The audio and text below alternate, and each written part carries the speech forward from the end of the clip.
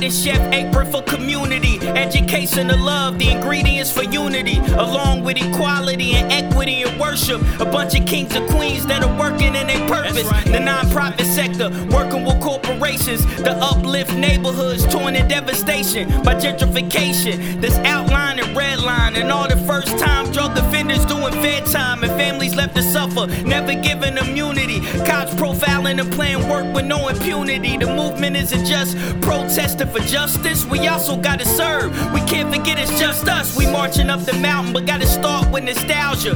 Then allow the youth to play their part in this challenge. Drink water in gallons and remember the art of balance. We can't win the war without Martin and Malcolm. We commune in unity, that's called community. We commune in unity, that's called community.